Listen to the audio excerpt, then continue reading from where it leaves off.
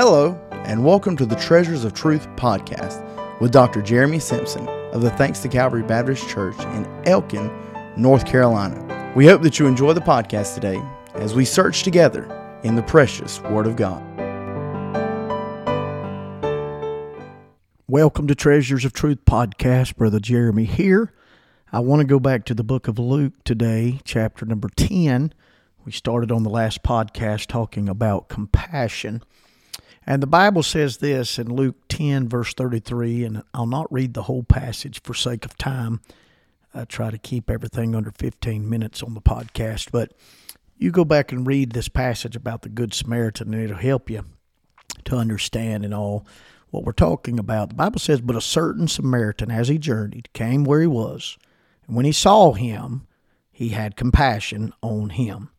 I told you in the last podcast, the greatest need in this hour is in the church, in the family, in the world, is compassion. There's not much of it.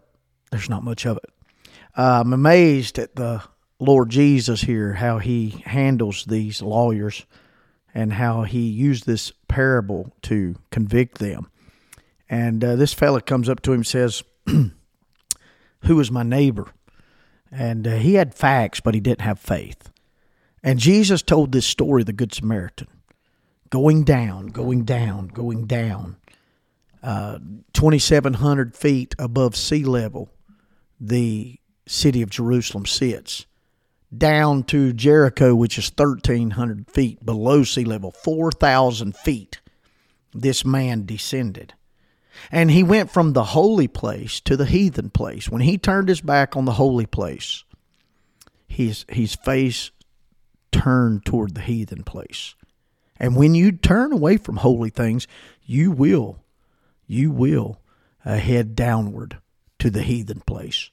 And we talked about the three types of people in the world. If you've not listened in the last podcast, go back and listen to the last one, 312. And then come back and finish this. But we started talking about compassion. Boy, how we need it. And I want to give you three truths about compassion in this verse. First of all, I find genuine compassion. Because when Jesus said this Samaritan had compassion on him, this is not just being what you'd call sentimental. Jesus used the strongest word for compassion that you can find in the Bible. And it means he was moved from the depth of his being. Come means with, passion meaning suffering. So to be moved with compassion means that you literally suffer what somebody else is suffering, with suffering. See, the Levite, the priest, they just passed on. But the Samaritan had passion. And we need to be careful. I have to be careful. Sometimes I get so surrounded by people that if I'm not careful, my heart can get tough. I lose my tenderness. At the time of this recording, if I told you how many burdens today before I started recording today, that I helped bear, the phone calls, the visits that I helped today, it'd blow your mind. Any pastor knows what I'm talking about. You bear others' burdens all the time, even when you have your own. Even when you have your own burden, it's like your burden gets pushed to the side until you can deal with that with you and God alone, because right now I've got to deal with this.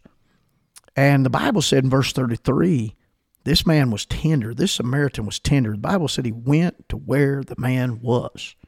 See, we can't just sit in our stained glass country club and wonder why they don't come to us. There's not one shred of scripture in the Bible that says, tells the lost man to go to the church. But you do find many where it says the church to go to the lost, tells the church to go to the lost. I'm going to ask you this.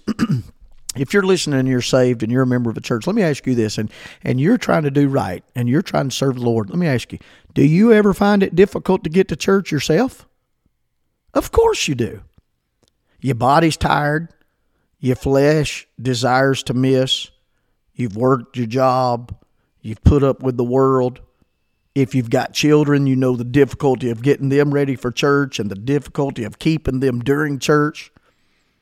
Why is it harder to get to church on Sunday morning than it is to get the kids ready for Monday morning school? I know why, because the devil doesn't want you to be at church on Sunday morning. Everything will happen on Sunday morning.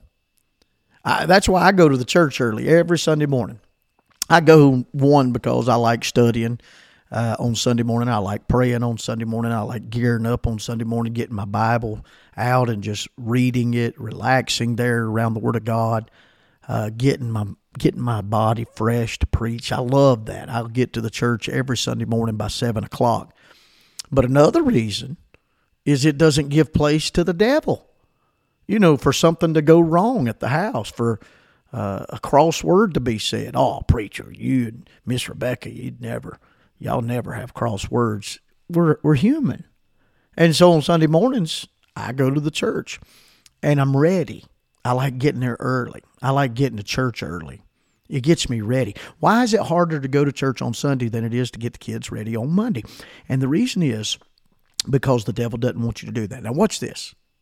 By the time you leave the house, looks like a tornado's hit. People are grouchy. How many times has there been an argument on the way to church? But you want to be there. You want to come to church. Now, what about those that don't even want to come? It's a miracle any sinner ever shows up to church. And we ought to be grateful when they do. And there's no scripture that tells the lost to go to the church, but there are plenty of scriptures where it tells the church to go to the lost. And the Bible said this man had a genuine compassion. He went to where the man was. We ought not be amazed that sinners don't come to church. We ought to be amazed that saved people don't go get sinners. A genuine compassion.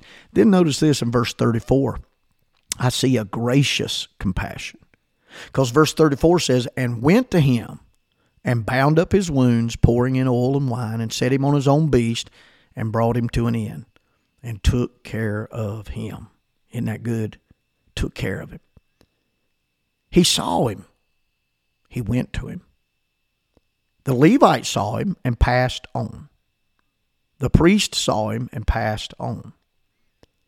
So you got pass on, passion. The only difference between pass on and passion is the letter I. He went to where the man was and met him as he was. Aren't you glad that Jesus came to you where you were? It's about the individual. You've got to involve yourself. You've got to put I in it. You've got to let go of yourself and put I in there, or you'll pass on, or there'll be passion. Jesus came to where we were. Jesus came to where I was, where you was. I wasn't seeking him any more than this wounded man was seeking the Good Samaritan. But grace comes where you are. I mean, do we really care? I'm talking about compassion. Well, a lot of times we see people in a shape, but we do nothing about it. We don't say a word to them. We don't pray for them. We don't try to help them in their situation. I read this, and I thought it was pretty good. Your influence depends on your being tender with the young, compassionate with the aged, sympathetic with those that strive, tolerant with those that are weak. Because someday in your life you will have been all of these. I'm going to read that again. Your influence depends on your being tender with the young, compassionate with the aged, sympathetic with those that strive, and tolerant of the weak. Because someday in your life, you will have been all of these. Gracious compassion. And then the third thing I see is in verse 34, a generous compassion. And a lot of times we see the need, but we don't meet the need. A genuine compassion, a gracious compassion, a generous compassion. The Bible said he went to him, bound up his wounds, poured in oil, poured in wine, set him on his own beast, brought him to the inn, and took care of him. See, compassion will cleanse. The Bible said that he poured wine in there. That represents the blood of Christ. It's used as an antiseptic. Compassion will cleanse. Who have you cleansed? Who have you helped today? And then compassion will comfort because he poured in oil. Oil soothes. Oil in the Bible is a type of the Holy Spirit. Genuine compassion brings the blood and the Spirit. And the blood cleanses. and the Spirit comforts.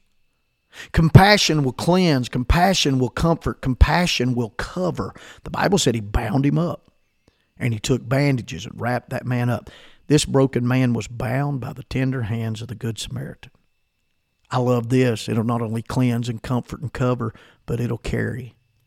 Compassion will carry you. He picked him up, put him on his own beast, his donkey, carried him where he needed to go. Compassion cares. He brought him to the inn and said, take care of him. And here are the resources. And if that's not enough, when I come back, I'll repay you. Just take care of him. And then Jesus said these words, go and do likewise. You want to know who your neighbor is? Your neighbor is somebody that's in need. No matter who they are, no matter where they are, no matter what cost, we, like Jesus, work to meet their need. And it's easy enough to argue and criticize and condemn, but redemption costs you something. The only reason we're saved is because it cost the Lord something. And it cost the Lord his comfort, because he left the glory world to come take upon flesh.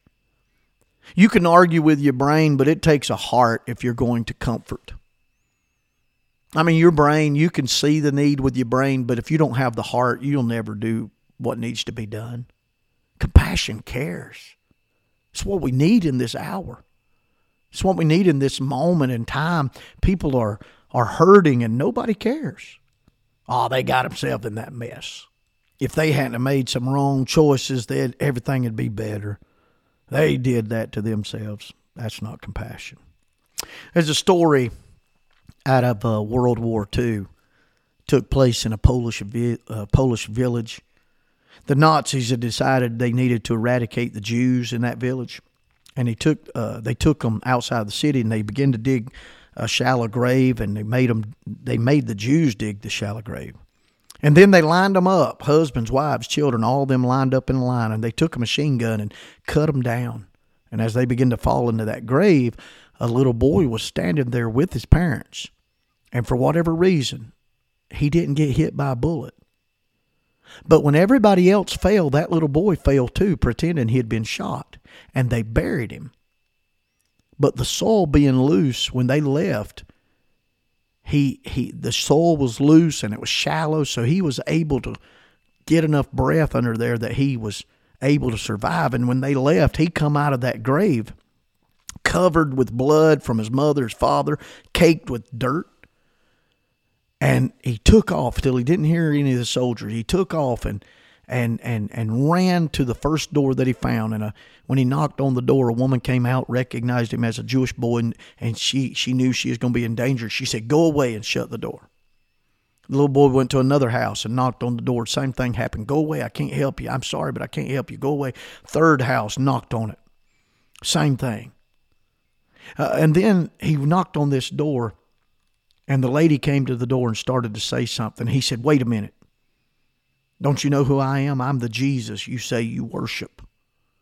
And she took him in. Son, I read that, and I thought, man, how true is that? Because our Savior, our Lord, our Master said these words, "For I was an hungered, and you gave me no meat. I was thirsty, and you gave me no drink. I was a stranger, and you took me not in. Naked, and you clothed me not. Sick and in prison, and you visited me not. Then shall they also answer him, saying, Lord, when saw we thee and hungered, athirst, a stranger, naked, sick, in prison, and didn't minister?" And he said, "Verily I say unto you, inasmuch as you did it not to one of the least of these, ye did it not to me." Compassion will save many more sinners than condemnation. Do we need condemnation? Absolutely. Do we need preaching on sin? Do we need preaching on judgment? Absolutely. But compassion will save more sinners than condemnation. I want every sinner to know Jesus cares. I care. Thanks to Calvary Baptist Church cares. No matter how low you are today, no matter what disposition you've had, you may be low in your thoughts, low in your words, low in your actions. You may be selfish. Your heart may be overflowing with corruption and wickedness. Jesus loves you. Jesus has compassion. He'll speak comforting words. He'll treat you warmly, not coldly. He'll receive you, not spurn you. He'll speak tender words and words of love and affection and kindness. He cares. Do we care? Child of God, do we care? Compassion. Today you've got the opportunity to care.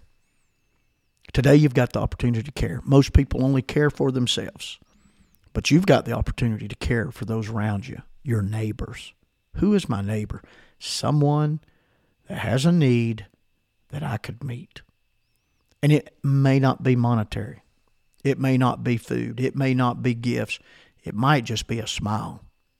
It might just be a kind word. It might just be a prayer when they're going through something, a handshake, a hey, I'm with you. I'm your friend. Compassion. Today you've got that opportunity to care. Do you care? You can be salt and light in this dirty and dark world. If you're listening in the evening, you can plan on purpose. I'm going to get up tomorrow, pray, read my Bible, get filled with the Holy Ghost, and I'm going to go make a difference in the world. And until the next Treasures of Truth podcast, God bless you.